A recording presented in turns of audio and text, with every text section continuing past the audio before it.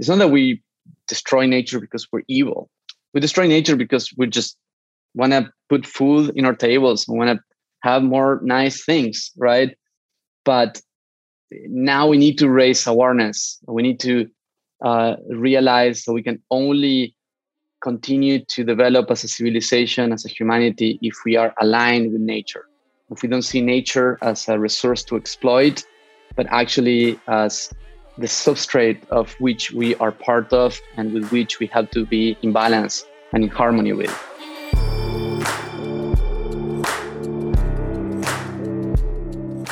Hello, dear friends and damn givers. This is the Let's Give a Damn podcast, and I'm your host and friend, Nick Laparra. On this show, I have conversations with all kinds of amazing humans that have two things in common. They all give a damn, and they're all striving to live meaningful lives. Thank you for hitting play.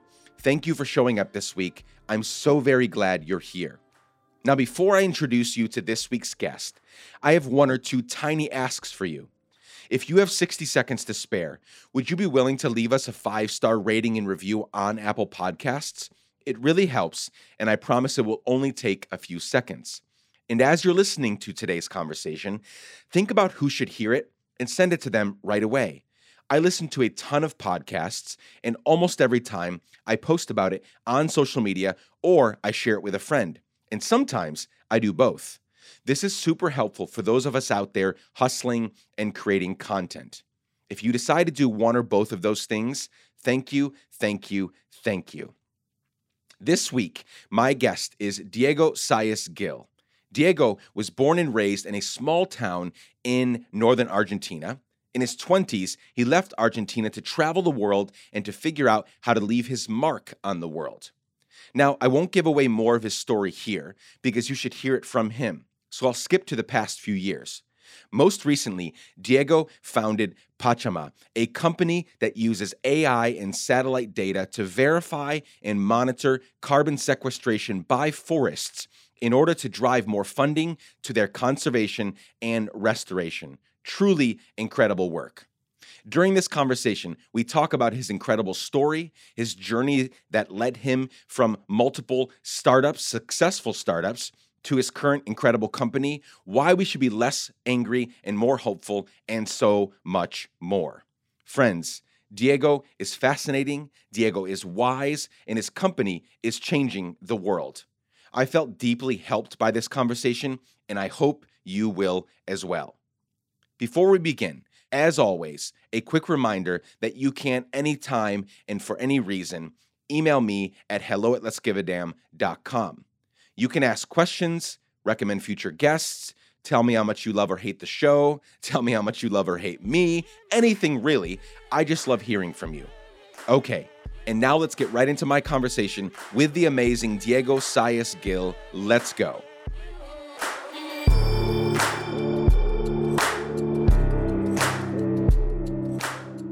Diego, welcome to the Let's Give a Damn podcast. Thank you so much for joining me today. Thank you, Nick, for having me. This has been a few months coming. I've been excited to speak with you for, quite some time. Your work interests me.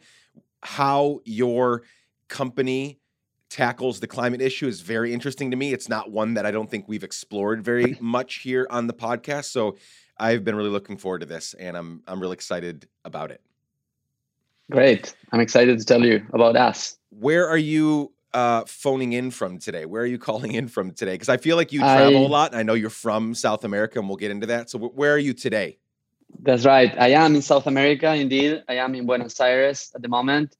I am originally from Argentina, not from Buenos Aires. I'm from Tucumán, which is in the north of Argentina. But as it happens right now, I am in Argentina visiting family and friends and also some potential partners for our company. ¿Qué piensas si empezamos esta conversación solamente en español? Perfecto, lo hacemos en español, aunque la audiencia se reduce. We'll switch back to English, but I always love to meet someone that I can interact with. Maybe we can have another conversation another time in Spanish. For sure. My dad is an immigrant from Guatemala, Central America, cool. and I spent 10 years there when I was younger. Amazing, beautiful forest in Guatemala. So beautiful. You visited? Yes, I have not been in Guatemala. I've been very close in the south of Mexico, Yep. but definitely is on my list. I do want to go see these amazing Maya pyramids in Guatemala. Yeah, they're truly, truly remarkable that they've withstood the test of time and Yeah. modernization and everything else. It really is amazing. And it's so cool that today with LiDAR, we have been able to detect that there is so much more than previously thought, right? There's a lot of Mayan constructions that are inside the forest that now we can detect with LiDAR. Really? Yeah.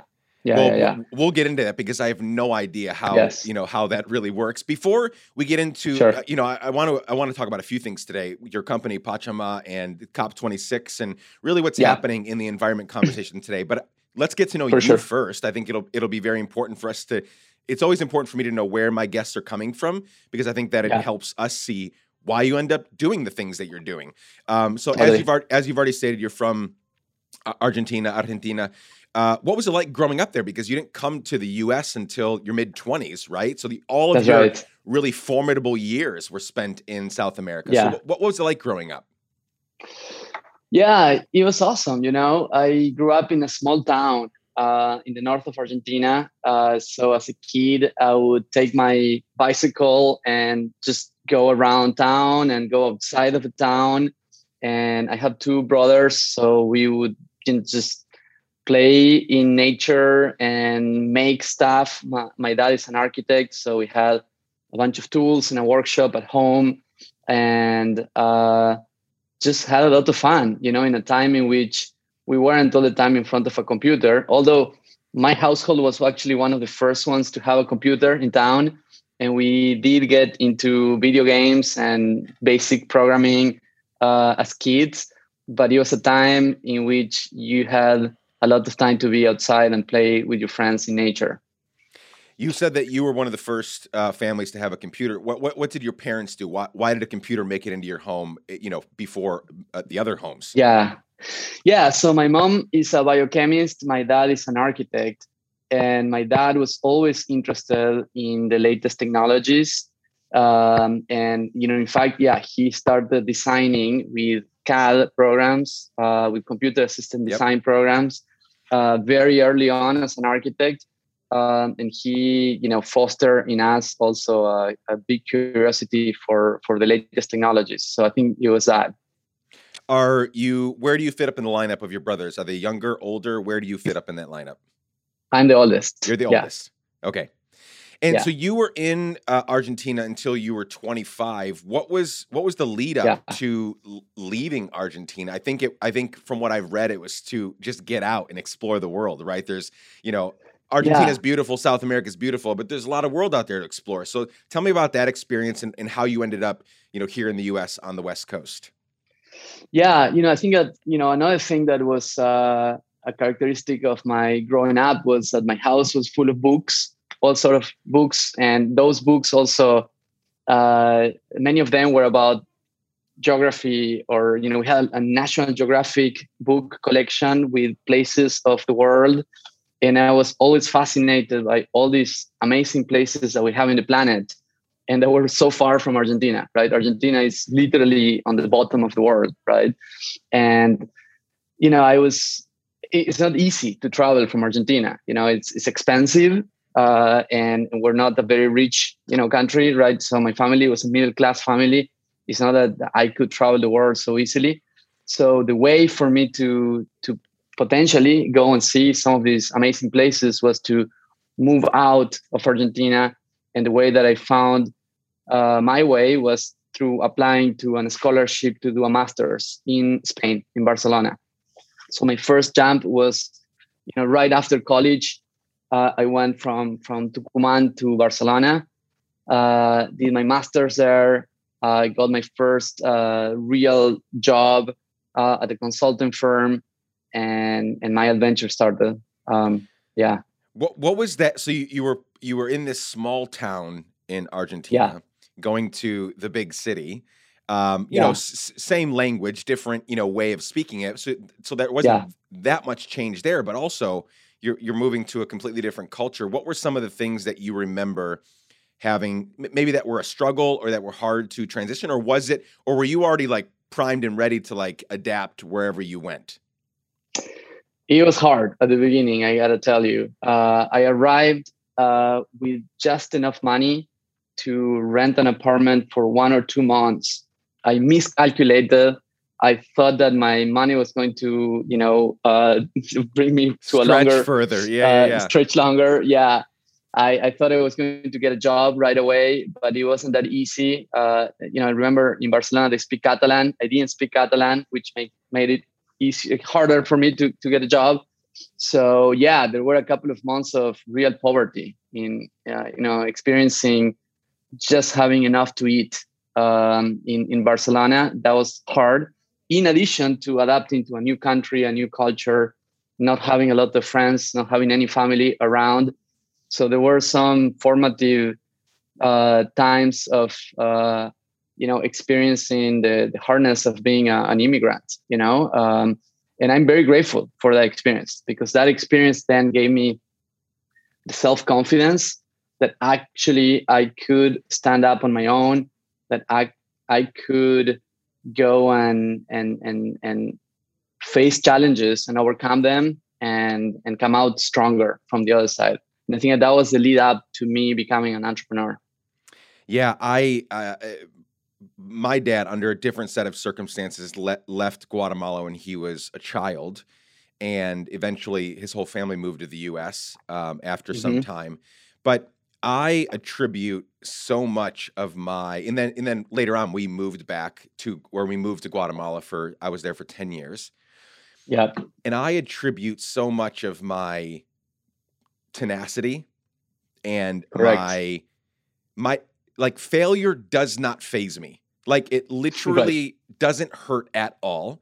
I almost kind of in a masochistic kind of way, like look forward to the next failure, because I know that I'm going to it's not fun to fail, but it kind of is, because I know I'm going to learn so much from that and pivot and not do that thing again, hopefully. Right. And so, and I feel like not that kids or families that aren't, that haven't experienced immigration, not that they're soft or lesser than, but I do think there is something special about coming from an immigrant background that, man, there's so many lessons, right? Like you moving into this new place, 25 isn't young, but it's not old. I mean, you're still a kid in so many ways, right? Beginning to explore the world.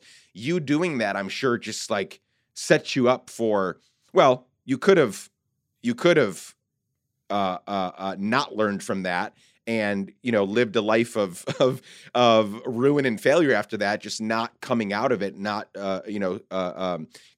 coming out on top, but you chose to come out on top and you pushed through that. Do you remember what was the pivot point there, right? Because I've experienced those hard times myself, being in a new place, not knowing what's going to happen, not having nearly enough money, just not knowing what the next day is going to bring. Yeah. Do you remember if it was a person or a place or a thing that happened that sort of pivoted things for you, changed things for you? One thing I remember is one particular day I was coming back from the university I was doing my master in, and I was going really fast on my bicycle to a job interview. And this is the times in which I was broke, so I really needed a job. And I remember I was going so fast that I actually fell from my bike and I hurt my knee and I was bleeding and crying. And I was like, okay, tears, blood. And, what is the quote from Winston Churchill, that this is the way that you can actually achieve great things. And I remember, thinking to myself, well, this is rock bottom. From here, I can only go up. And granted, actually, that job interview led to my first job in Barcelona. That then I felt, well, now I have a job. I'm going to be able to pay my rent. I'm staying here. I'm not coming back home. Amazing. You weren't always an entrepreneur in the climate space, right? And from what I know, you've kind of been all over the world as an entrepreneur. What are some of the companies or projects that you have been a part of over the last, couple decades? And also, like, how did that lead you, let's get on the journey now from Barcelona, first job, right? Getting your master's degree, to the moment where you're saying, hey, we're going to tackle this specific, part of this massive climate issue, through Pachamama. Yeah. So from Barcelona, again, with bigger self-confidence, I decided to make the jump to New York City. I was very curious about New York, the US, and I arrived to New York, again, new level of challenge. I stayed in a hostel for a couple of months in Brooklyn. And from there, I came up with the idea, actually speaking with a friend, of an app that you could use to book hostels. And, I was staying in a hostel. I was coming from Europe of traveling in hostels, and there was no app to book hostels. What year is this? What year is this, just for context? This was 2010 or 2011. Yeah, 2011 okay. Probably. Yeah. So these other big apps that will let you stay different places, they weren't like what they are today. Yeah. So keep going. Sorry. Correct. Yeah, the iPhone came out in 2008. Right? Yeah. So, yep. So it was quite early on the mobile era. So we built that app. It was 2 or 3 years of learning how to be an entrepreneur. We raised a seed round, and sometime later we got an offer to buy our app, to buy our startup. It was a tiny startup. We were just we're less than 10 people, but this bigger student travel company wanted us to be part of their platform. And we sold the company. And again, it was my first, small success as an entrepreneur, feeling, well, I built something that has value for another company. It's not a huge win, but it's my first validation as a founder. And then from there, a new startup idea came to me, which is, how come there is not a smart suitcase, right? I was traveling. I lost a suitcase. I was, seeing the rise of the Internet of Things, smart thermostats, smart watches, and there was not smart luggage, right? So with another friend, we decided to build a smart luggage startup. We launched a crowdfunding campaign that was very successful. We got into Y Combinator. I moved from New York to California, to Mountain View, to do YC. After that, I moved to Hong Kong to manufacture the products. And again, I was in a new, super challenging and fun adventure. And that startup flew quite high until the airlines decided to ban lithium-ion batteries. I don't know if you remember that, when Samsung phones got on fire. So from one day to another, we couldn't sell our products anymore. So we got to sell the company. Because of the patents, we managed a big luggage company to buy that startup as well. Now, on the back of my head, I always was an environmentalist, to be honest. And that company led me to China. And in China, I got to see the pollutions of the big cities, right. Beijing, Shanghai. I got to see how, we have outsource all the manufacturing to China, and we brought all the pollution there, and I got to see how now I was part of the problem in a way, right? Because I was building a company that was part of that system. So that led me to sort of a purpose crisis of what am I going to contribute to? What do I really want to put my skills and my experience on? And that's what led to Pachama. And we can get into the research that I did before getting started, but that was kind of like the set of experiences that got me into my path. I love it. Before we get to Pachama, I think I pronounced it wrong. I had the emphasis on the wrong, part of the where I said Pachama. Either way works. Pachama. Where did that? So it's a remarkable story. Again, as an immigrant coming to, going to multiple places where you don't fit naturally and you have to figure out your fit. And then in the midst of all that, almost everybody, maybe every day, at least every week, looks at something and says, that's not right. There needs to be a better version of that. Or this doesn't work. I wish they would do this. But only a small percentage, a very, very, very, very small percent of those people actually do something about it. right? Everybody's Mm. bitching about like things that don't work and things that need to be better. And a very few people say, I can do that. I don't know how, I don't know what, but I'm going to do that. Where did that come from for you? Because you've done it multiple times at this point. You were staying Yeah. in a hostel. Maybe it was something that maybe it was the process of booking that hostel or transferring from one to the next, whatever it was. You said, this can be done better. We've got these amazing iPhones now. Like, let's figure out how to integrate that. And you did something about it. Then the luggage too, right? You're traveling a ton. You don't want to lose something. This is not working. Something's not working right. And you start a luggage company. Where did that, was that, can you point back to, again, a person, place, or thing where that began to develop, or were you always just a curious person? Yeah, I think it's a combination of all these life experiences. Again, my parents fostering creativity and being super supportive of us as kids, letting us build and fail and make mistakes. So I'm super grateful for my parents and for the environment they created for us as kids. And then on myself, on making the first jump to Europe from Argentina, becoming an immigrant, that gave me the self-confidence of I can do both things, right? And yes, I might fail along the way, but I can always stand up again and keep going. And I think it's sort of like you go walking a stairway of self-confidence, right? By taking bolder and bolder bets on yourself, right?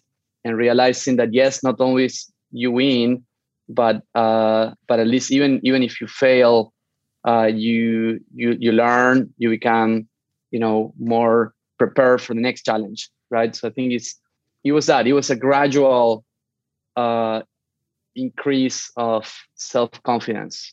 Well, and the more that this is the thing that I wish for people to fail all the time, because I know, and that the more that you fail, you build up a resistance, right? The more you get, the more that you get bit by a venomous snake.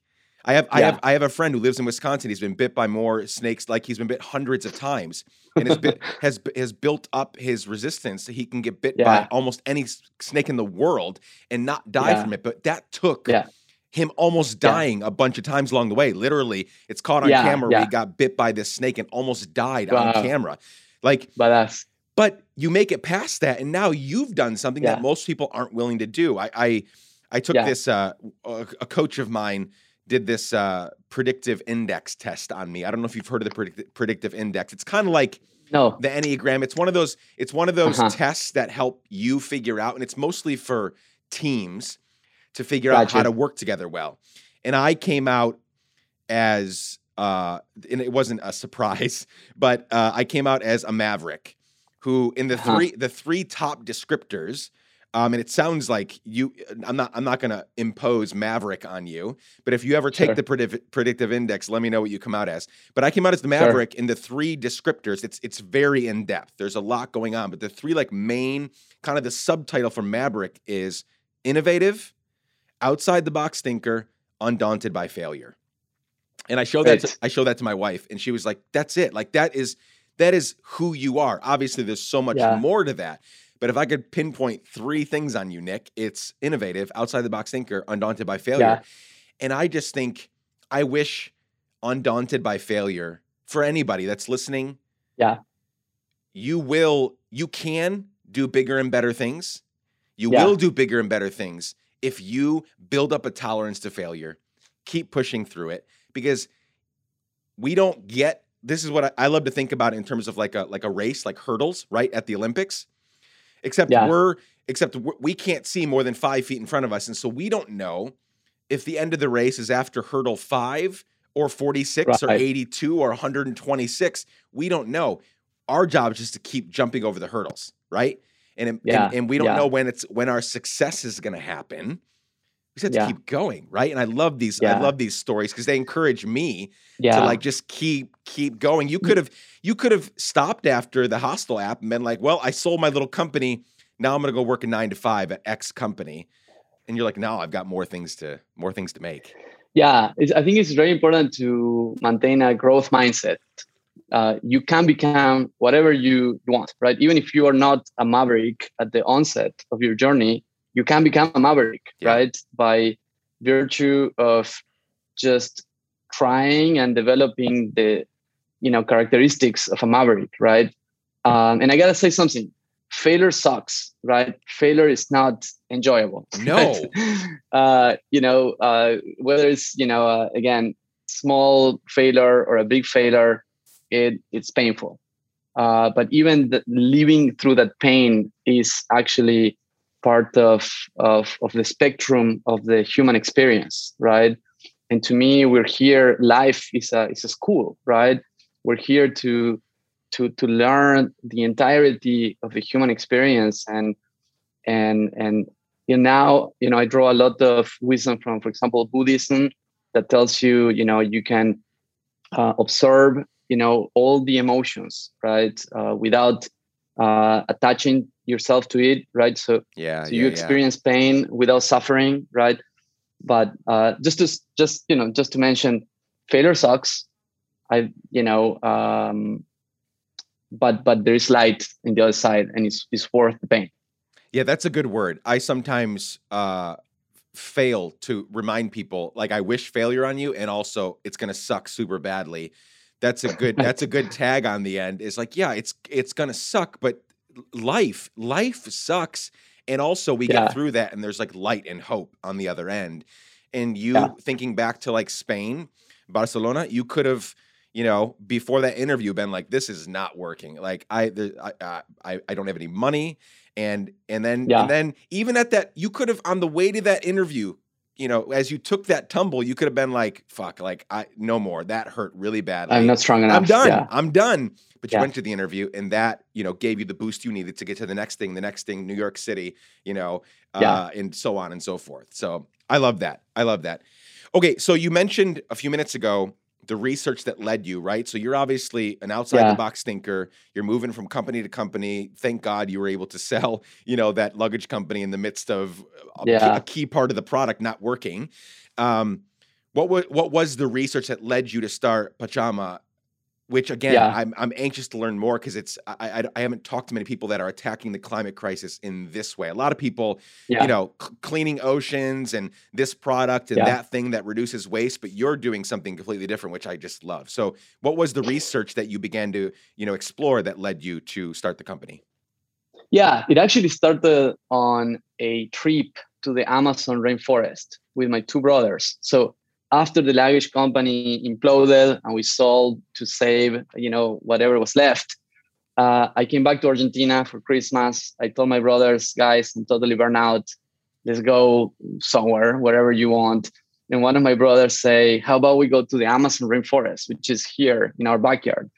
And I was like, sure. And we did a road trip from the north of Argentina. We crossed Bolivia and got into Peru, into the Amazon rainforest. Ended up staying with an indigenous community there, and incredible life experience as well. But there I saw for the first time deforestation of the Amazon rainforest. And you might have seen those pictures of lush forest, and then all of a sudden clear cut and just bare land.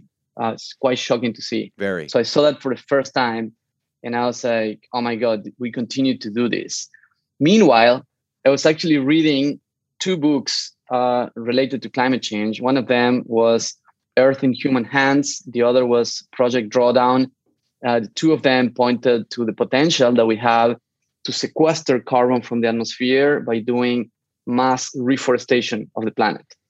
And I was like, not only we're not doing mass reforestation, we actually continue to destroy these old-growth forests that sequester a lot of carbon every year, and that of course are the habitat for so many different species. And it made me think that we're not only facing the climate change crisis, we're also facing the biodiversity collapse crisis, right? And so that was kind of like the trigger of curiosity. I decided to come back to California. I wasn't sure whether I was going to start a new startup, because it's just so hard that it was like, well, maybe I'm done. Maybe that was it, and I'm gonna just do something else going forward. But then I just couldn't stop thinking about the potential that we have to restore forest, the responsibility that we have to protect nature. And the fact that, with these two previous startups, I learned how to raise venture capital, build engineering teams, bring ideas into products, into the market. And I was like, well, I have to put all those experiences at the service of this mission that, feels so important in my heart. And so that led me to then do a lot of more scientific research, if you want, read papers, reach out to scientists, reach out to experts, and ask, I'm thinking of this idea. What do you think? And that also helped me gain the confidence that I could do it. Because again, I was in the face of something totally outside of my comfort zone. There's so many good nuggets that you're dropping here, and just, it's not, I don't think you're doing anything extraordinary. You're just telling your story, right? And I love this idea of, so I'm a big explorer as well. I've spent time in 30-ish countries, and I grew up overseas, and I don't feel comfortable living here in the US. I don't know how you feel. Like, I feel fine living here. We live in New York City, this amazing city where it's super global and super diverse, and yeah. It's one of my favorite cities in the entire planet. Definitely my favorite one in the world, or here in the US. But I don't feel comfortable here because I just constantly want to, like, I feel so comfortable getting on a plane, going to somewhere I've never been before. Like, at this point in my life, that feels the most comfortable. So you on the verge of burnout, go on this trip with your brothers. You have to see it to believe it, right? Yeah, correct. You could have. Maybe you could have read an article. It gets a little more real when you watch, video footage, a documentary or something like that, where you see the deforestation happening. But there's nothing like standing there and experiencing what we're doing to, the biggest forest on the planet, right? I mean, we are, if we keep up this pace, I don't know if you know who, do you know Pedro Andrade? He's a South American TV host. Yeah. So he's from Brazil, and he just did first season of this show. I think they're doing another season. It just won some big award. It's called Unknown Amazon, and a lot of the topic, a lot of the topics that they're addressing are related to the climate, and he addresses the deforestation. And we were talking this past summer on the podcast, and he was talking about, like, if we keep this up, we are just, and you would know the numbers better than I do, but if we don't slow this down and or stop it, which stopping it just seems so impossible at this point, but the pace of the deforestation right now is atrocious. And also, if we don't stop it, the Amazon will eventually be uninhabitable, right? Because we're literally kicking out all of these animals and these species and these and people that have been there longer than any of us have been alive. They've been there for so long. So you have to, like, experience it. And this is why I advocate, go on adventures. I'm all for the power of social media. I think it's great, but it's like, okay, at some point you got to stop watching, like, stupid TV and, be on TikTok for 3 hours, and you got to go read a fucking book, and you've got to go book that ticket to the place you've never been before. And, like, you've got to get outside of yourself and this experience you've always had, because maybe you would not be where you are today if you had not gone on that trip to see it and experience it and feel it and be like, oh my God, what are we doing? We've got to do something about this, right? Yeah, absolutely. Yeah, a couple of comments on what you said. First, yes, the Amazon rainforest and other rainforests, such as the Congo Basin forest and the Borneo forest, but the Amazon in particular, that is under so much pressure for deforestation, has something that few people know. I didn't know, at least, that the Amazon rainforest produces rain through transpiration of the trees. It produces clouds. Those clouds then move huge volumes of water from one part of the continent to the other. And in doing so, fertilizes the land that then we use to grow food for people, not only in South America, but around the world. So when we destroy the forest, we also destroy this machine of cloud production, right? So that is another thing that is super worrying, in addition to climate change. And there are tipping points. There are scientists that are studying what is a tipping point of no return. and they have estimated that for the Amazon rainforest is 25%. And right now we are at 17%.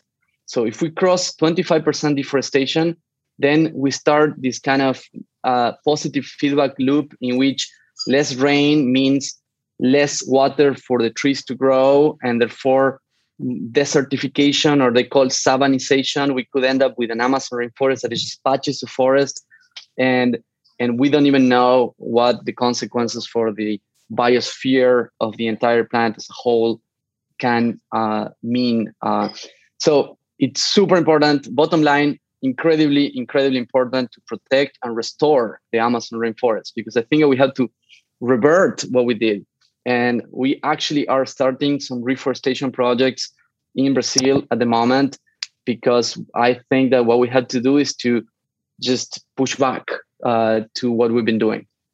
Now, I can get into the details of the Pachama platform, but before that, yes, I agree with you that there's nothing like going there and experiencing it.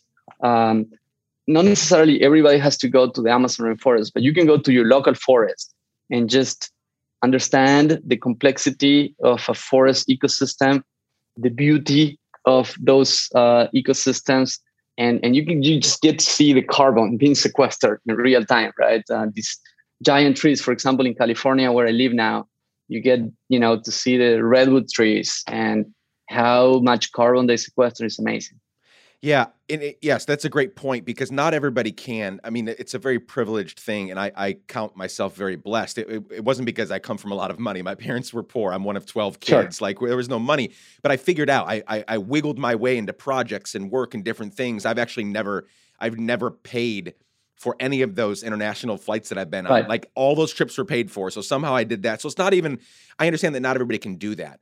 But we can all. There are enough shows, documentaries, books, resources at our disposal that it is, and this is our planet. There is no, I mean, it's one of those like really weird, stupid things to say, but there's no planet B. Like, this is it. This is the one that we get. Correct. And so every single one of us needs to figure out, not every one of us is going to start a company. Not every one of us is going to figure out how to this big heady idea like sequestering carbon, and not every one of us is going to do that. Not everyone's going to start a company that's like cleaning up the oceans and saving this and doing that. But we can all grow in knowledge. We can all figure out what our part is to play. I had, and I'll quote her later, but I had Dr. Katharine Hayhoe on the podcast recently, and she's another amazing climate scientist. And I had a moment in that conversation where I kind of like burst out. Like, I understand that there's so many things to attack and address, and so many things so many issues to attack, not in a bad way, but like so many things to go after. Our justice system is fucked. Like, there's so many things to go after, right? People that are experiencing homelessness, we need to house them. We need to give them food, income inequality, so many things. But the most important one is the climate. Because if we if we fix everything else, if everyone has money in their bank accounts and everyone is getting paid what they should be getting paid, minimum wage, $24 an hour, if we're living in this new utopia where there's, we've virtually eradicated inequity when it comes to finances and all that stuff, but we haven't addressed the climate issue, there is no planet for my kids' kids to live on in 2050, in 2060. So this is so important. Yeah, to me, is a mother of all challenges, right? Earth, the biosphere, is a substrate in which humanity and civilization exist, right? So all human and civilization problems can only be solved as long as we have a substrate on which to do it, right? And we are getting close to the limits of what our planet can support. So the climate crisis is just one of the consequences of how we've been running civilization.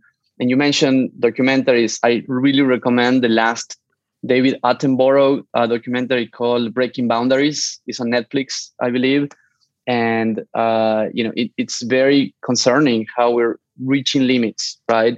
And I understand, in a way, we needed to provide a prosperous living for people around the world. And that's been the driver of our industrial civilization, right? It's not that we destroy nature because we're evil. We destroy nature because we just want to put food in our tables. We want to have more nice things, right? But now we need to raise awareness. We need to realize that we can only continue to develop as a civilization, as a humanity, if we are aligned with nature. If we don't see nature as a resource to exploit, but actually as the substrate of which we are part of and with which we have to be in balance and in harmony with. 100% agreed. So now let's get specific here. And you'll be teaching me a lot here because I'm very interested to hear how this actually works and how I can get involved. Sure. What exactly does Pachama do?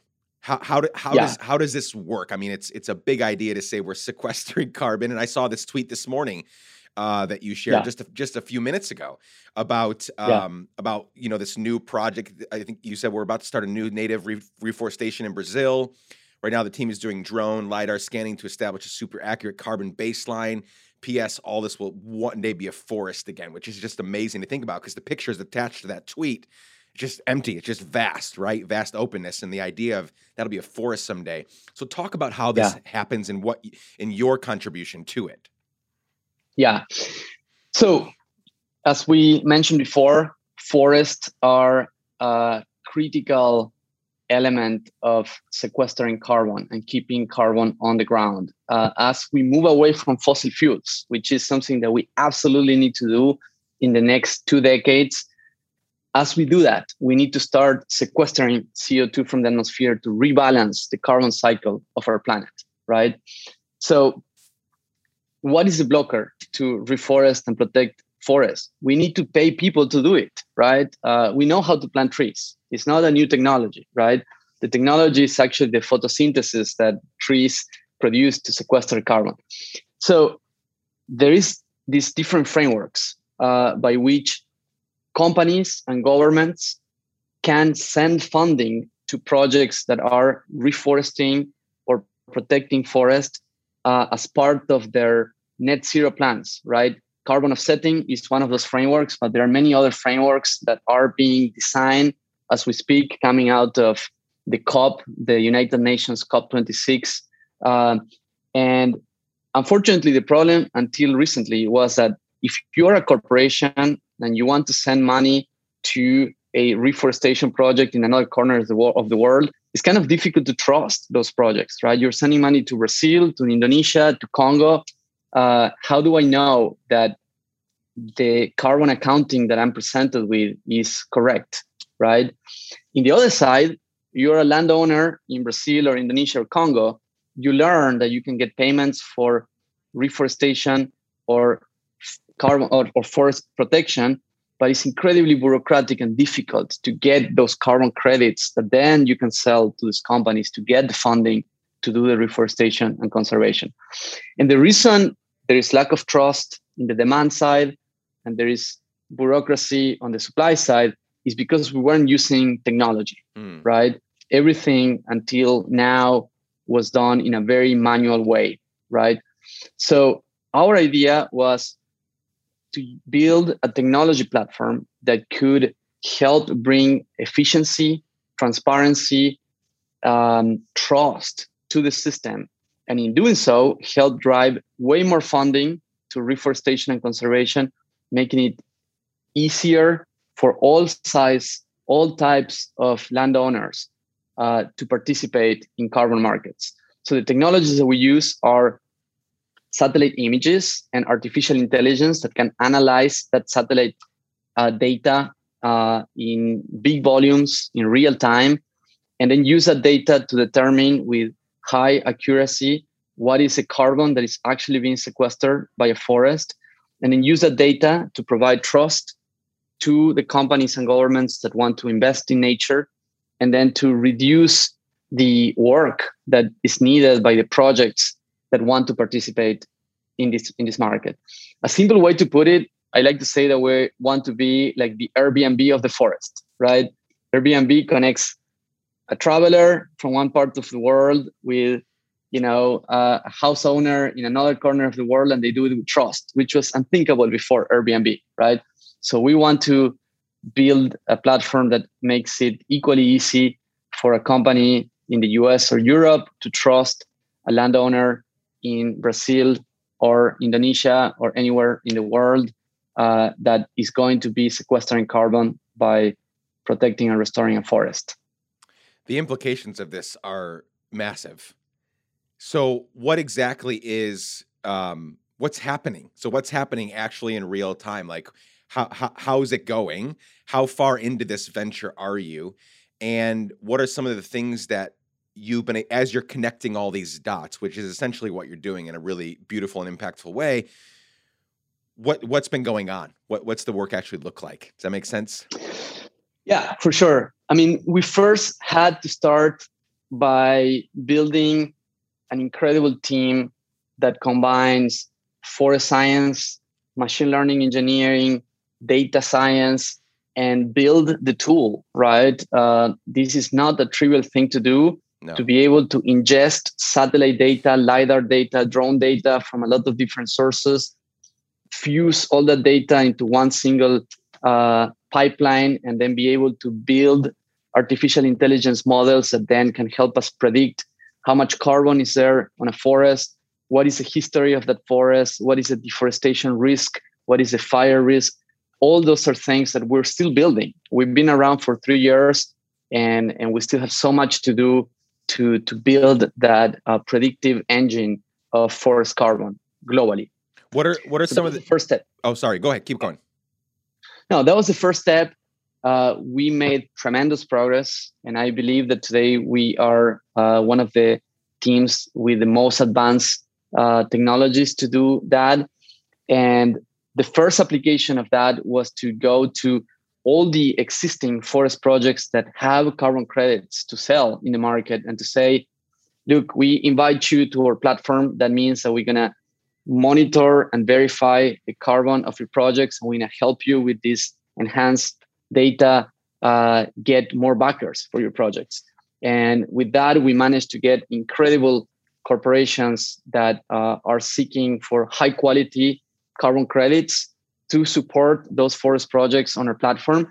We also made it super easy for anyone. You ask, how can you get involved?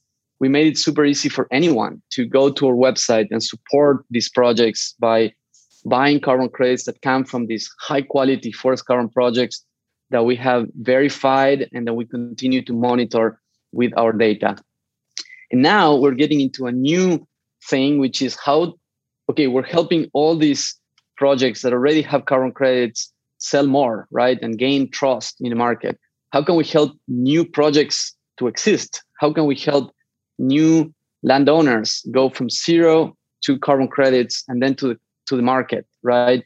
So that they can focus on their work, which is reforesting, conserving forest, and we hopefully take care of all the complexities of collecting the data and getting the backers.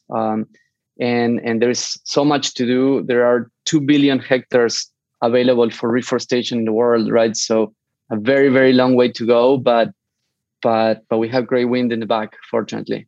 Yeah, amazing. Like, what are the big, as you look ahead, and what's standing between now and you all becoming the go-to company to work with in this space, the household name when it comes to, we want to offset our carbon, and we want to buy carbon credit. Like, what are the challenges there? Because again, you mentioned there are other companies doing this. I know of some of them. You probably know of so many more. Sure. Is it just, I mean, because it's not really, it's kind of interesting too. It's not really competition, again, because the goal, the primary goal is not to become the best company doing this. It's to make sure we don't burn up in 30 years. Exactly. But you still want to leave an impact, and you want to become, I would assume you want to be the best at what you're doing in this space. So what are some of the challenges you see ahead between now and a few years from now when you guys when everybody thinks of doing this company's project? It's like, well, let's go to Diego. Yeah. A couple of comments. I 100% agree with you. The competition here is against climate change. The competition is against the sources of deforestation, right? It's not against each other. I'm very vocal on Twitter about the importance of collaboration on climate tech. And I am, friends with many of the other companies and startups that are working on similar problems. I think that we have to collaborate. And then at the same time, we had to kind of compete just to become, better and better. So for the benefit of the planet, right? But I think what will it take for us to be the go-to place? I hope that we're starting to become the go-to place for the highest quality nature-based solutions. But I think that we still need to continue improving our tools. We're going to be sharing very soon more about the protocols that we're developing to verify and monitor carbon and forest. We need to continue growing our team with incredible people. That's why 30% of my time I spend it recruiting the most amazing people in the world that want to work on this problem. We need to continue collecting data, because the more data that you have, the better the algorithms become, right? So I think that is about that. It's about keep doing what we're doing, and I think that over time, we have a flywheel that is turning and turning. I don't know if you're familiar with the Jim Collins concept of the flywheel. Yep. That great book. You just have to Great turn concept. it and turn it. Yep. Yeah, and then eventually, you create an enormous value, right? But it's about having the persistence of just pushing and pushing that flywheel. Yeah, I love that. So I was thinking about it as I was thinking about this conversation, and now even more. So right now, I'm in the middle of pitching a more developed TV show version of the podcast, right? We've been storytelling on the podcast. Awesome. And now we're pitching a TV show, and the pitches are going well. It's a very complicated process, and it's super slow, and it's not on my timeline, or else we would have already done 2 seasons. But it's a lot of money. It's a lot of time. It's everything, sure. Right? And there's a lot of competition for making content right now in the TV space with all these streaming platforms. But one thing I told my small team that I recruited to do this with me, they're not getting paid right now. We're all hoping that something happens. But I told them, I said, when we're making this show, and I know this is a small thing, but I think it's this kind of thinking that has to start taking place in small projects and big companies alike. Is I said, weren't like people on the show, this idea of let's give a damn, everybody knows that I care about the climate. In our home, we compost and we try to buy as few products as possible that have, it's kind of hard to avoid, but, as little plastic as possible. When it comes to the clothes we buy, everything, we're trying to just insert this with our, we have 3 kids and they're already thinking about it. And so we're trying to do as much as we can. And even on the show, like I said, we've had tons of conversations about how to attack this climate crisis, our climate crisis. So it would be there would be no integrity in making a show. And then behind the scenes, the crew, we have tons of like plastic water bottles, and we're not offsetting our carbon emissions. And, right. we're vegan. I'm like, I don't care how you all feel about the show. Like, this is my concept and I'm the host of the show. So there will be no animal products ever consumed in the making of the show, because it would be hypocritical of me to then, get on the show and talk about how we attack the climate crisis. But then the crew backstage is eating like, hamburgers and stuff. And we're, whatever. So no plastic, no animal products, all this stuff. But I was thinking about like we're also going to be smart about how we travel, but a traveling TV show, like it's a lot of, It's a lot of everything. So would this be a good partnership, right? When this thing sort of takes place, is there a way for us to work together to offset what we're doing? And again, we're trying to do as little as possible, but it's still happening. Just living today, you're causing destruction and wreaking havoc in some way. It's so hard to avoid that. Would that be an idea of something where people can get creative and be like, I can partner with Pachama on this? Yeah, I mean, that is the whole idea of carbon offsetting, right? Which is being very honest with ourselves about the fact that we do have a footprint, right? Even if you try to be incredibly thoughtful about reducing your footprint, there is still a footprint, right? even if you buy an electric car, you're still charging that car with electricity and you don't control the energy grid, right? Unfortunately, we're not going to have electric airplanes are coming, but they're going to take some years for us to have intercontinental electric airplanes, right? Yeah. So we are going to have a carbon footprint from here to the next few decades. And then what the United Nations, what many experts propose is we have to take care of those emissions. We have to compensate those emissions. We have to remove the carbon that we are continuing to put in the atmosphere. And some are going one step farther. For example, Microsoft and many other companies are saying, you know what, we're going to compensate the historical carbon that we put in the atmosphere in the last 3 decades, right? So that is the idea of then saying, well, you know what, I'm going to destine a budget to support carbon removal projects or carbon offsetting projects. And what we say is, that's great. Now we have to make sure that you invest in the right projects. Yep. That 1 ton of carbon that you compensate actually represents 1 ton of carbon. And we're going to select forest projects that have that integrity accounting, and that then you can confidently say, you know what, I actually have compensated the emissions of my activity.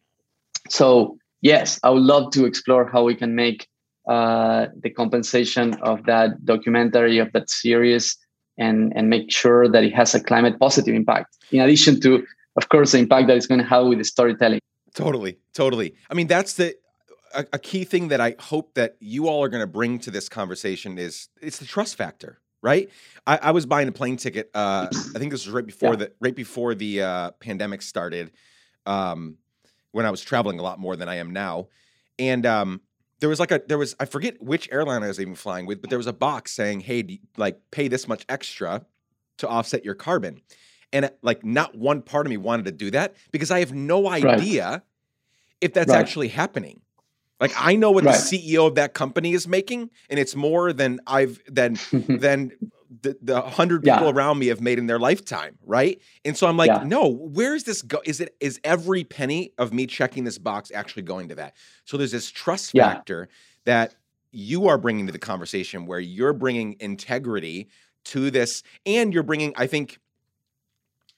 clarity as well, because again, this is your common everyday person that's, just getting by, making 15, 20, 30 bucks an hour. Are you drinking yerba mate? That's right. I'm drinking a mate. Yes. I miss mate. I had a friend growing up from Argentina. Actually, I haven't talked to him for 15 years. I knew him when we lived in Guatemala, and he just hit me up for the first time in 15 years the other day. And he introduced me when I was, just a teenager to mate, and I have never gotten over it. I love it so much. It's the best replacement of coffee. Yeah, and there are people who are growing it with agroforestry in a very sustainable way. So it's pretty cool. Amazing. But yeah, sorry, no. We're going off. No, I went off on the rabbit trail there. I saw you lift up your metal straw there. Where was I? What was I saying? I just lost my train of thought. We were talking about the fact that common people go about the life. They don't have the time to go and check whether this claim is true or not. You have to provide the trust to them. You have to provide the trust so that when they, if we get to the point where it's like, yeah, I'll I'll click the $20.50 box, right, to offset my carbon. Yeah. I would do that every single time. I'm already spending hundreds or thousands of dollars on a plane ticket. It's easy to click that button if I know that that's where the money's going. But we don't have the luxury of having that trust right now because so many people in power have screwed us over too many times, right? And so we've got to build trust into this climate conversation. Yeah. And I think if trust is built, people will open their wallets. They will go above and beyond because we all want a planet for our kids' kids in 40 years. We just do. I agree 100%. And unfortunately, there were instances in the past in which these carbon offsets that you were buying actually didn't represent what they were supposed to represent. That happened in the past, mostly because of lack of tools. It wasn't evil, it was just incompetence or lack of tools to ensure the integrity and the impact of these frameworks. But now we have these technologies, we have the satellite data, we have the artificial intelligence to do the measurements, we have the internet to directly connect the projects and the backers of the projects, right? And we have a realization that if we don't hold the highest sense of integrity and responsibility in these frameworks, we're actually making huge damage to the planet, right? So one of our core values of the company is integrity, and we want to make sure that people can trust us, and we're going to put the best of the data and the technology out there to bring awareness about what these projects actually are doing. And I got to tell you, it's not easy, because many of these projects, it's not easy to stop deforestation in the Amazon rainforest. It's not easy to calculate carbon on a forest. These are very complex ecosystems. So people are trying their best, and we always are going to try to represent to our customers these projects in the best possible way. It's not going to be perfect, because ecosystems are incredibly complex and data is not perfect.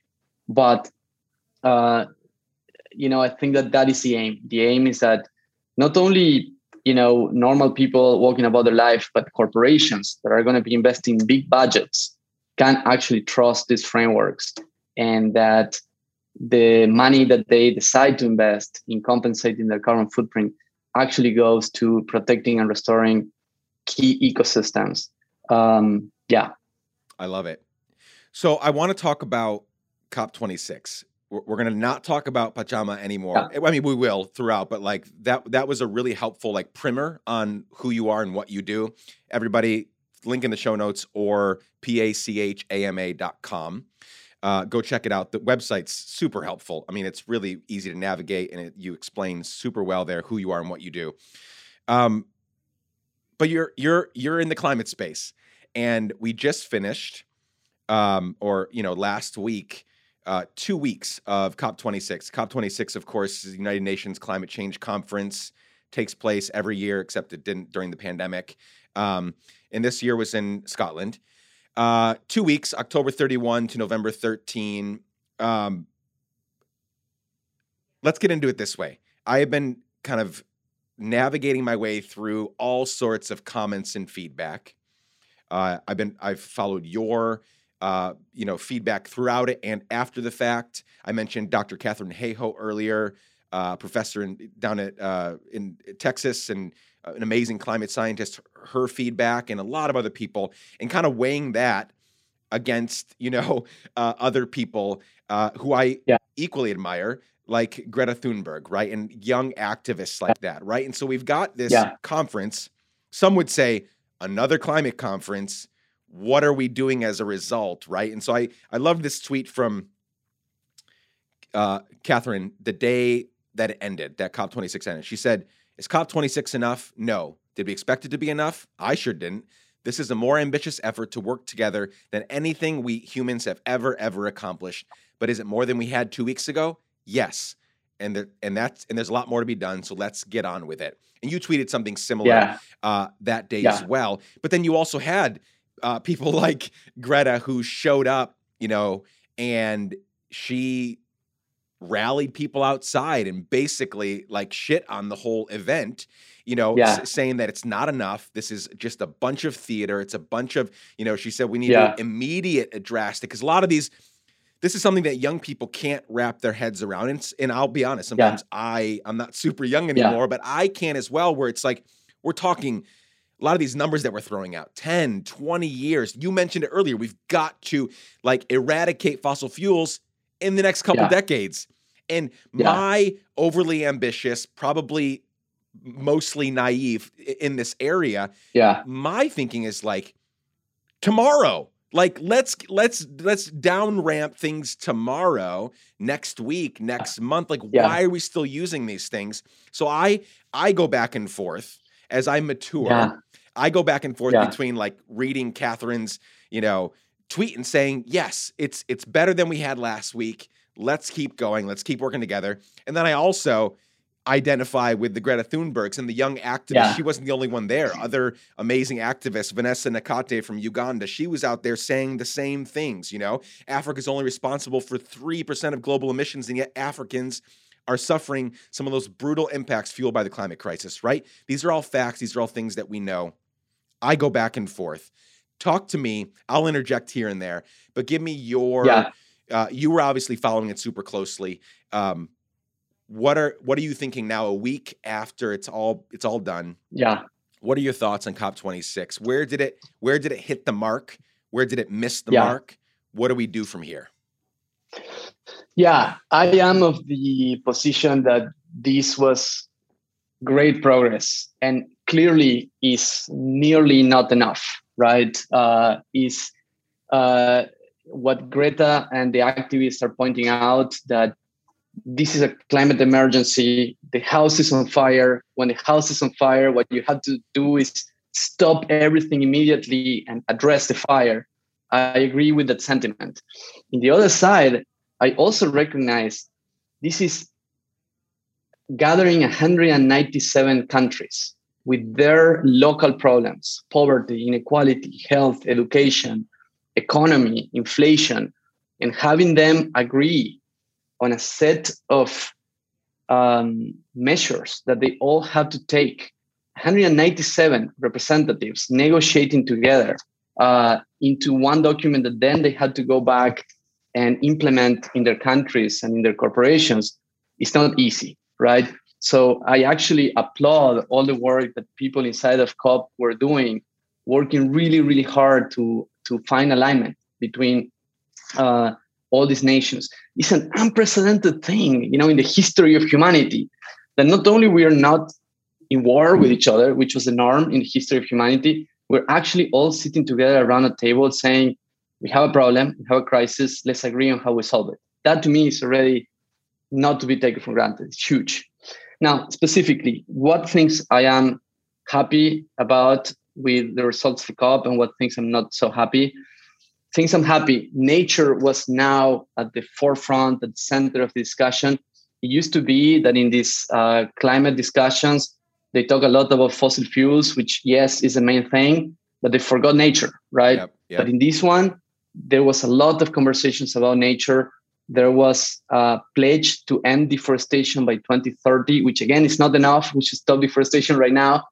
Right. But again, 100 countries came together and committed to stop deforestation. There's a recognition that deforestation is a problem. There's a recognition that nature can provide a solution. And there were more than $20 billion pledged to restore and protect nature. That makes me happy.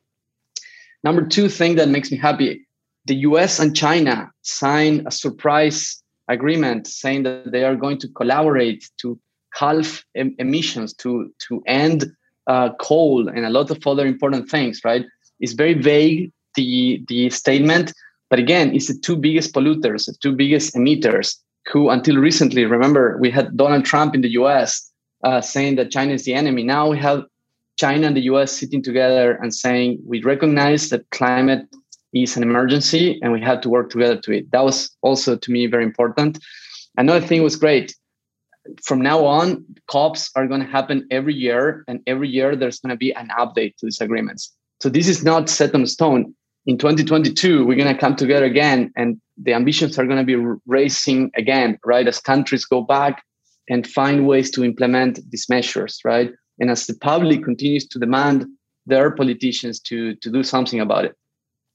So, of course, things are disappointing. We all expected kind of a ban on coal. Coal is the biggest, source of CO2 emissions, and that didn't happen. We wanted more ambitious pledges to get to 1.5 degree warming, and right now the pledges get us to under 2, but not under 1.5, right? So yes, it was not perfect. Again, I wasn't expecting it to be perfect. I think it was a step forward, and we had to recognize that. And now we need to push everyone to implement, because it's not just about making pledges, it's about implementing. And implementation is not just going to happen from governments, right? That's why I believe the role of entrepreneurship is really important. And of course, the role of activism is also super important. We need activists to continue to raise their voices. We need kids to tell their parents, I want a planet as beautiful as the one that you got when you were born. So I applaud Greta and all the activists of the world. They had to continue their work, but we also have to support the work of solutionists, people who are building on solutions, who are building technologies and the frameworks and the tools to be able to implement all those measures. And yeah, again, I think it's an all hands on deck type of situation. And we have to be pragmatic, we have to be optimistic, and we have to keep pushing forward. It's like most things in life. This is a both and, not either or, right? I saw so many, quote unquote, like the smarter, the elite class, the scientists and the climate, this and that were, essentially like publicly like shitting on Greta for her anger and her, and I'm like, the response you just gave is the response I hope we can all move forward with, which is we need all of that. We can't so this is the thing I do understand about Greta's like anger is that all of these people in power just got together, right, for 14 days in these rooms, and they talked and they went back and forth and they did this and they made some good pledges and they didn't pledge about these things. And then just a few days after that, when Biden was running for president, he publicly on many occasions said, I oppose all new offshore drilling. A complete opposite. He made fun of Donald Trump and said, look at that fool. I'll never do that. And then the headline yesterday, Biden administration will hold U.S.'s largest offshore drilling auction days after COP26. So this is what keeps happening. This is why Greta is super pissed off, is because everybody gets in a room, says this is what we're going to do. And like you just ended your last little monologue saying now the work is holding people accountable, holding people's, feet to the fire and saying, you said you were going to do this. Let's keep going. Yeah. And in addition, it's entrepreneurs saying, entrepreneurs and inventors and ideators saying, listen, we cannot just leave the government to do this because the government, by and large, just fucks up most of the stuff that they say that they're going to do. And they do a few things well and most things poorly, right? But we need governments, right? So I'm not saying get rid of the government. I am saying we can't wait around for them to fix our climate crisis. And then we need the Gretas and the who else the Vanessas and the other, young activists that honestly don't know any better. And I love them for it, right? Like they don't have they don't have the maturity. Greta doesn't have the maturity to become a solutionist, right? She knows her stuff. She's obviously not coming at it from a place of ignorance. She has read and she studied and she's talked. She is well-versed and she knows her shit. But she doesn't know how to, she's not actually doing it. Maybe someday she'll start a company and she'll actually attack it. Her role right now is to get into the megaphone, get in the microphone and say, everybody, wake up. The house is burning. Don't act like it's not. What are you going to do now? Right? Like that's her job. Yeah. And then there's the Diegos that are saying, well, this is what I'm going to do. We're going to work really hard to sequester carbon and we're going to work really hard to fill the 2 billion hectares that are not, that need forests. And then governments are going to, stumble along the way and try to do what they're going to do. And it truly is an all hands on deck situation, right? Yeah. And people at governments, I know many people that work at government departments, they're trying their best too. Governmental bureaucracies are, 19th century institutions, right? Yes. That we haven't updated. And we saw how democracy is so fragile, right? Recently in the US and in Argentina, I'm very familiar with the perils of, bad institutions. There are many good people there and we need them there working really hard, taking the shit of critics, but they are also trying to transform these institutions from inside. The same with corporations, right? It's so easy to point fingers to corporations. I talk to sustainability teams at corporations every week, and you have heroes, unsung heroes at these corporations trying to push these companies to transform their businesses, to reduce emissions and to be climate positive. So I agree with you. All hands on deck. Everybody has a role to play. I happen to also believe that if you're a teenager, anger is justified. If you're an adult, anger is not the right emotion. The right emotion is um, active hope, which is a concept that Joanna Macy's talks about, which is, okay, is hope, but action, right? It's not, I hope everything is going to be fine. I trust it. No, it's, I'm going to build the world that I want to be part on. I take full responsibility of my role on world creation, and I'm gonna go and act with hope, because if you don't have hope, you just give up, right? So that's also something that I try to spread. I almost interrupted you a second ago to tell you to stop preaching at me, stop yelling at me, because I am in fact, one of my partners on the TV show, she was texting me the other day and she says, she goes, I think we're just gonna start calling you the angry liberal. Like I have a lot of hope, but I also have an enormous amount of anger for those in power that willingly, not ignorantly, we know what's going on, whether it's in the criminal legal system, whether it's in the climate conversation, whether it's whatever we're talking about. I have unbridled anger for them, and I think to some extent it's merited. Yeah. But you're so right. This is my lesson in my late 30s. The lesson that I am trying to really embody, and I'm trying to transform. I mean, I believe, I'll tell you this.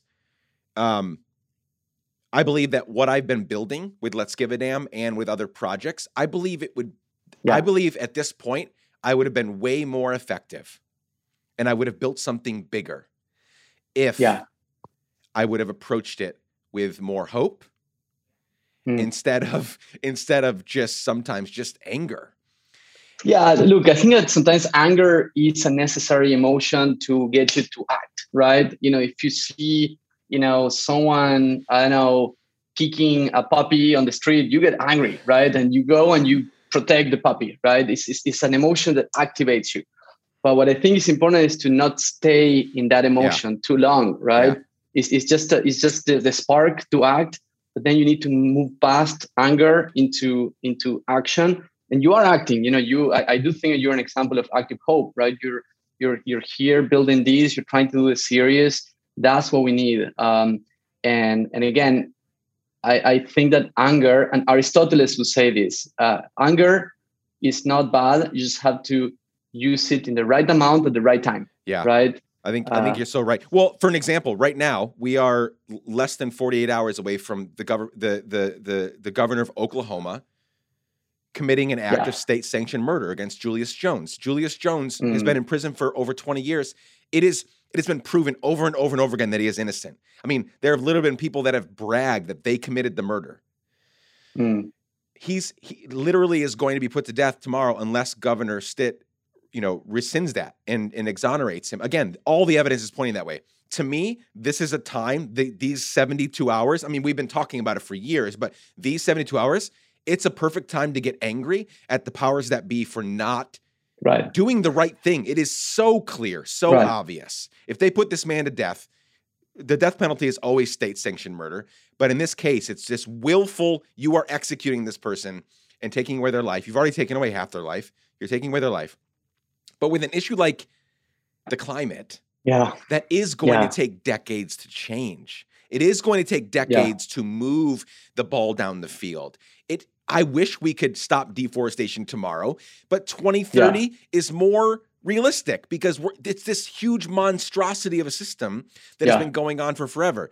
And so we need less anger, or let's leave that to, like you said, let's leave that to the Gretas and the Vanessas and these young activists that don't know any better. They are entitled to want their kids and their kids' kids to have a planet to live in. And you and I, as mature adults, we need to be angry when necessary, but spend most of our time in this idea of actionable hope. We are hopeful that this can change, and we need to do something about it now.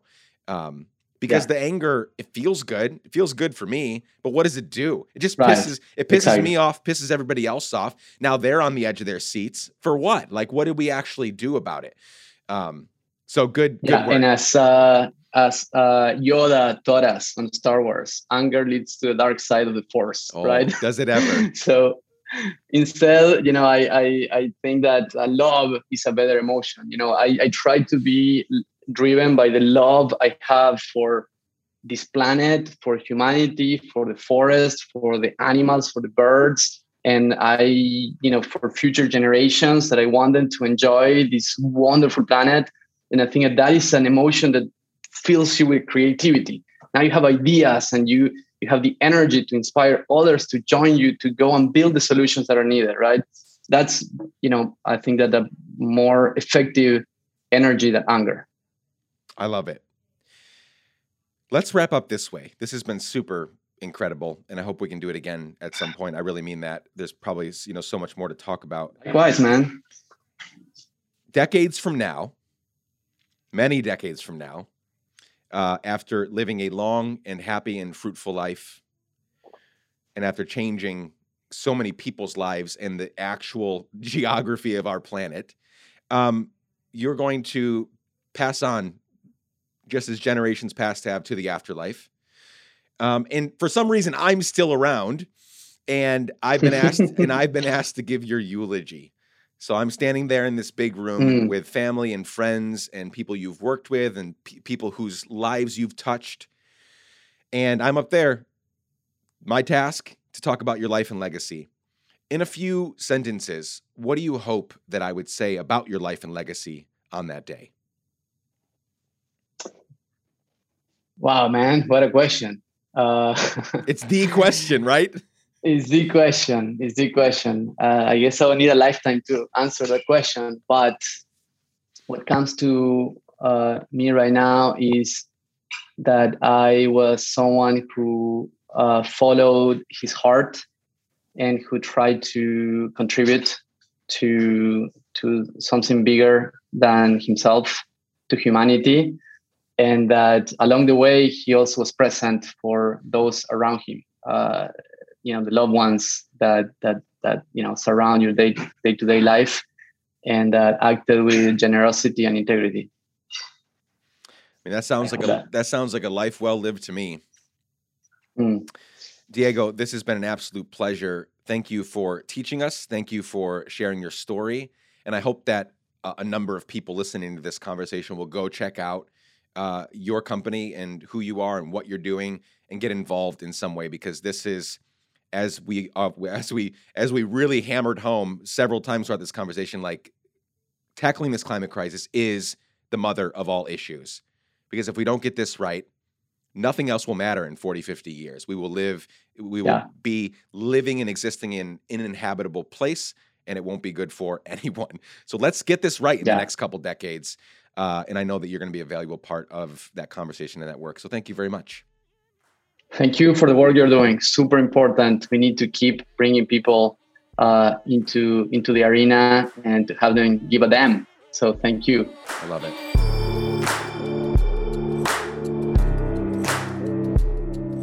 Friends, that is it for today. Thank you so much for showing up and for spending time with us this week. To find links for everything mentioned in today's conversation and to keep up with all things Let's Give a Damn, visit letsgiveadamn.com. Please share this episode with a friend. Please leave us a 5-star rating and review on Apple Podcasts or wherever you listen to your podcast. And please show up next week. We have so many more incredible conversations coming your way. Chad Snavely, Jess Collins, and the team at Sound On Studios made this episode. The music is by our friend Propaganda. You can reach out anytime and for any reason at hello@letsgiveadamn.com. I love you all. Be safe. Keep giving a damn. Bye for now.